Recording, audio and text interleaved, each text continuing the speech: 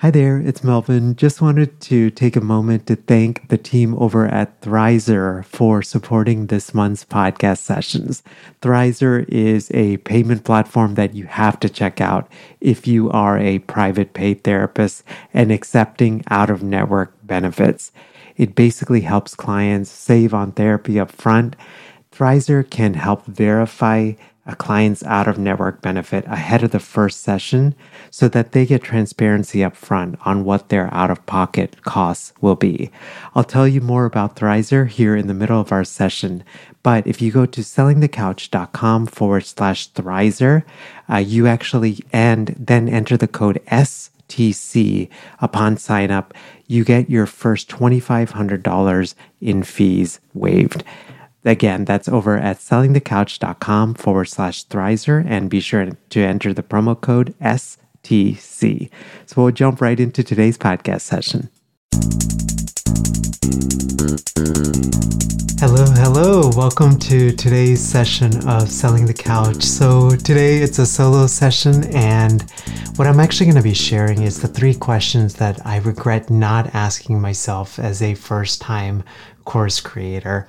Now you might be wondering, like, Mel, what are the world questions? Like, what is going on? And, as I was reflecting and thinking about this episode, I thought to myself, and I imagined myself of 8 years ago in 2015 when I launched my first online course. And there's a part of you that is extremely excited to get it out into the world. And then there's another part of you that is scared. And then there's this like almost other side of you that's like rational. And you're like, you want to build this thoughtfully and you want to build it slowly.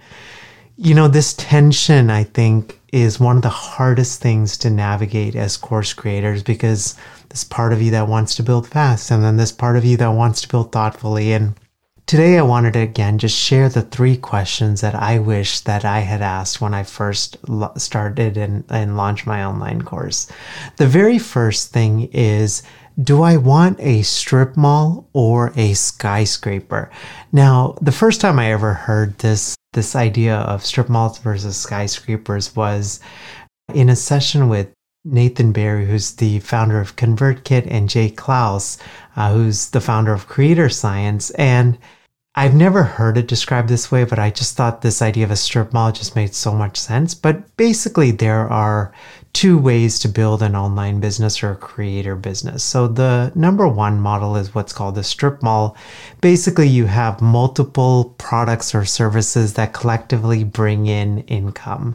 So this is, I think, what we commonly think of when we think of passive income streams and multiple income streams. There's also a second model, which is called a skyscraper. So this is basically a single scalable offer. The most common tends to be like software products, but masterminds, which is what I'm doing, can be another example of this. You could also have an online course that's like your single offer, and you focus all of your time, energy, and your marketing dollars all into making that course as best as possible. Now, one of the things that I realized is both of these models, they require energy, but in different ways. And truth be told, when I thought about like passive income as a course creator, I had this image of a strip mall. And over the past few years, I've actually gone from a strip mall model to a skyscraper model. So as I record this currently, what we have is we have one single flagship offer, which is our online course Mastermind for Therapists. And then I have my own digital course, my Healthcasters podcasting course, which is a podcasting course for therapists as well. And I've kind of noticed a few things, and I just wanted to share them with you. So first of all, with the strip mall model, the benefits obviously include income diversification. So you're not putting all of your proverbial eggs in one basket. There's also this unlimited creative potential, right? Because you can create an online course, you can create multiple online courses, you can do multiple offerings, you can do retreats. There's just a lot of like creative energy that you can really channel in quite amazing ways. Now, the challenges of this strip mall model is, again, this is stuff that I have learned, and it's just been my experience, and I wanted to just share them open honestly with you. So the first one is it takes time and money to market each product that you have. There's this myth in the online space that anytime you create a product, it kind of runs on autopilot. It's a myth that I fell into, that passive income requires like zero maintenance in terms of either time or money. And that's like the furthest thing from the truth. The second thing is it's easy to confuse potential students with multiple offerings. So if you've got an online course, you've got a mastermind, and then you're running a retreat, or you're running a conference, or you're doing intensives, I think folks that are specifically, interested or learning more about you, especially in the early stages, they can get really confused about exactly what it is that you're offering. The third thing is you likely have to hire a team as you have more products and services. So this was one of the biggest tensions that I ran into, which was, on one hand, our team had gotten up to about 5 folks. So everything from virtual assistant to a bookkeeper, to someone that was helping us with our podcast editing, to websites, to helping us maintain our websites and all of these different things. And yet I realized that if we were to grow bigger, I really needed, for example, like a dedicated salesperson, a dedicated person to manage our communities. And I thought long and hard about the type of business what I wanted. For me, what I wanted to do was optimize for lifestyle versus just revenue. And so I settled on, just sort of focusing more on a lifestyle business. There's also a YouTube video that I'll link to here where I, basically shared, it's called Why I'm Done Building a $1 Million a Year Business.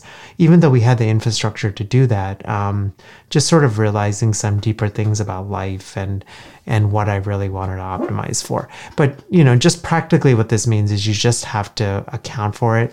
Again, the skyscraper versus the strip mall model, there's not one right model to do it. I think the most important thing is ultimately to ask what it is that you want to optimize for and what season of life that you want to optimize for.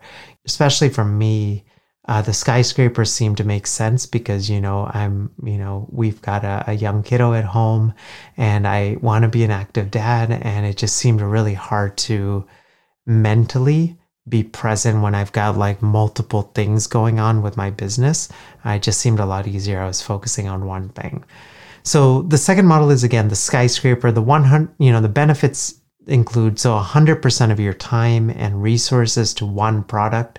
So I've heard, side note on this, I've seen some folks that have true skyscraper models, and then I've also seen folks that have, which is what I'm doing, which is like one sort of single scalable flagship offer, but then you also have like one max 2 kind of, usually digital courses kind of on the side.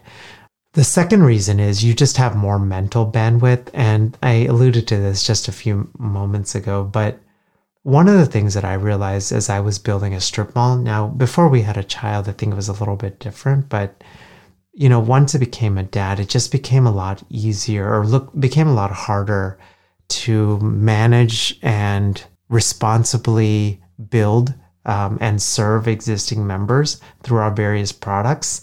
And practically there were moments where, I was not working and I was supposed to be very present with my partner, with our child. And I noticed that my mind kept drifting and going to business related stuff. And I just thought to myself, like, Mel, this isn't really like a sustainable model. And so how are you going to do this different? Hey there. I hope that you're enjoying today's podcast session. So I've, jumped back into private practice, and I decided to go the private pay route. And one of the things I've been thinking a lot about is, how do I tap into outer network benefits for clients that might want to use it? Now, the common sort of perspective or tip that a lot of folks say is just to provide a super bill for clients. But the reality is, I feel like most clients aren't going to go take a super bill and then call the insurance company and then deal with that whole mess of trying to communicate with the insurance companies and waiting on reimbursement and all of that kind of stuff, right? And then at some point, especially if they're keenly aware of budget and stuff like that, they're like, oh my gosh, I may not be able to afford working with this therapist, and all of those kind of things, right? This is where Thrizer comes in. And the really cool thing with Thrizer is that they will actually float the clients for the sessions. So basically, when you sign up for Thrizer, you can automatically submit out-of-network claims for your clients. It's simply done through an app. It literally takes seconds, and Thrizer takes care of all of the insurance stress. So we don't have to deal with it as clinicians. Our clients don't have to deal with it. And clients just pay what they owe for actual sessions, i.e. like the difference between your rate and the reimbursement rate in order to skip the long insurance wait. All they have to do is pay the standard 3% credit card fee. There is no monthly contracts or fees or anything like that. If you would like to try out Thrizer, you can go to sellingthecouch.com/Thrizer, enter the promo code STC so that your first $2,500 in fees are waived. Again, that's over at sellingthecouch.com/Thrizer, and Thrizer is spelled THRIZER, and enter the promo code STC. So the third benefit is you can stay lean-ish, and I call it lean-ish, right? Meaning that one of the things, as I record this, I'm 8 years into my entrepreneurial journey, and one of the things that I realize is I really like managing a small team, and I like the fact of having what I call a lean and mighty team. And the main benefits to that is we can really focus a lot of our energy on one thing. We can be very agile in terms of if there are new opportunities that are coming up, things like that. I don't need to go through whole chains of command and change out multiple layers of infrastructure, all of that kind of stuff. Now, obviously, a skyscraper model brings its own challenges as well. The biggest challenge is all of your eggs are pretty much in one basket.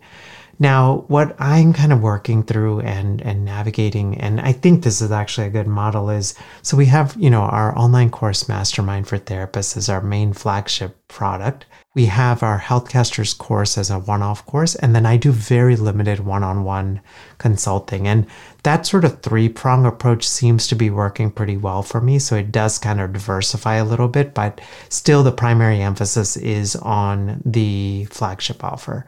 And then the second challenge to a skyscraper model is you're leaving potential income on the table, right? You've got, there may be some opportunities that come up. Just because you want to focus on that single offer, you ultimately have to say no to. And again, it's not a bad thing. It's just something to account for. So the second sort of point I want to mention is do less, right? And this is a question I've really struggled with as an online course creator for the past 8 years now, which is where do I focus my marketing? Amit Kalantri says this wonderful quote, which says, you can be extraordinary in anything, but not in everything. There was a book a number of years ago that I read called The Renaissance Soul, and it totally fit me to a T. I'm multi-passionate. I love, learning about different stuff, and I kind of geek out all the time learning in different stuff. But when it comes to being an online course creator and marketing your online course, what I've actually found that it's easy to want to be everywhere to market your online course, but it's usually a formula for anxiety and burnout. Again, this is just my humble opinion of what has worked for me. My suggestion is to focus on one platform and get really good at that one platform. I focused for 7 years on podcasting, and we've grown the STC podcast from literally 9 downloads, 4 of which were my own device. So really 5 downloads on day one to, as I record this today, to over 1.6 million, which is amazing. But I think a big reason why it grew so successfully is because I didn't try to be everywhere all at one time. I actually tried that in the early days of the podcast, and I quickly burnt out. And I'm really glad that I kind of went through a season of burnout, because it made me realize that there's such power in focus. And my recommendation is focus on one platform, create a system where you can last longer on that platform than 99% of others. Then move to another platform if you want. Now, you might be wondering, Mel, like what in the world, like where should I focus my energy? And when I'm even thinking about these social media platforms, because it seems like every day there's a new one popping up. So the way I think about it is I focus on platforms that grab attention for an extended amount of time and where I can drive traffic to an email list. So I'm just going to repeat that one more time because I know that was a mouthful. So I focus on platforms that grab attention for a long amount of time and where I can drive traffic to an email list. Now you might be wondering, like, why in the world? Much like in the therapy room, like when we're working with a new client, right? Trust, ultimately, it takes a time to build, right? Trust and rapport takes time to build, right? It usually starts on that first call, and then it builds in that first intake session, and then subsequent sessions, it continues to build, right? And I think sometimes we forget that as we enter the online space that, trust works in the same way. It just takes time to build, right? And that's primarily the reason that in this season, especially with a young child, I don't focus on sort of, what platforms that create shorts or that are like scrolling type. Now, LinkedIn is the exception for us currently. And the main reason I'm using LinkedIn is to kind of build out my network, but also to get quick data in terms of, information, for example, like these videos or podcast episodes. And for me, with, being a dad and having a young child at home, my time is super limited. So I would rather create long form content that's easy to find online, that's searchable, and that compounds over time. So some examples of things that meet this criteria are podcasting, YouTube, because again, YouTube is owned by Google, and podcasting is really interesting because it's just taking off. There are a ton of companies getting invested in it. YouTube actually recently made the decision to really invest in podcasting. So if you look on your YouTube app on your phone or on your tablet, there's actually a section for podcasts. And so what they're really emphasizing is this transition to what they're calling podcasts is basically video interviews or video solo sessions as well. And then the third one I really like is blogging, again, for sort of the SEO benefit. The third and final tip the question that I would ask as a first-time course creator is, how can I validate my online course? This is what I learned the hard way that most people do not tell you online, is because there's a big emphasis on creating a successful course and the lure of building a successful course. So, I will help you build an online course in 60 days, whatever, right? But again, this is based on my experience being a course creator and now teaching our colleagues to do this, that the secret to an online course or a successful online course is actually validating it with paying students each step of the way. So this is excellent news for any of us that are willing to play the long game. And I know that's all of us, because all of us know that this world of this online space, you have to be just so cautious and careful with it. So what has worked for me is when I started my podcasting course, I launched the STC podcast. Within a couple of weeks, there were colleagues that were reaching out to me via email, and they were like, Mel, like, how are you doing this podcasting thing? Can we consult with you? So I charged $200 to do some one-on-one paid consulting. And this was not a scalable thing, right? Because I was, again, trading time for income. But the benefit of that is it gave me courage and made me realize, oh my gosh, there are people being like really genuinely needing this information and being willing to pay for it. Then I slowly moved those one-on-one consults. I went back to those folks and I asked them like, hey, I'm thinking about creating a digital course, but rather than creating the digital version of it, I wanted to run a small beta group. So would you be willing to be a part of this beta group? And then I charged for that beta group. And then what I did is in the initial days, I actually told my members, hey, once the beta members, that once the digital version is live, I'll give you complimentary access to that as well. And so the big thing I'm sort of wanted to share with that point is just being slow is such a superpower, because in this online space, everybody is about like go fast, fast, fast, go rapid, rapid, rapid. And I think those of us that are slow and careful and intentional and not wanting to, just wanting to be so thoughtful about it, I think we can last so much longer. So again, for the final 3 points, do I want to build a skyscraper or a strip mall model? Where should I focus my marketing? And how can I validate my online course? I hope that you enjoyed this session, and definitely encourage you to ask these 3 questions as you are navigating your course creator journey. And finally, if you are a therapist that is interested in launching an online course, we have the STC online course starter kit. So this is basically a 7-day free email course to validate your course idea. That's over at sellingthecouch.com/course kit. sellingthecouch.com/course kit. Have a great rest of your day, and I'll see you next time. Bye. Thanks for listening to the Selling the Couch podcast. For more great content and to stay up to date, visit www.sellingthecouch.com.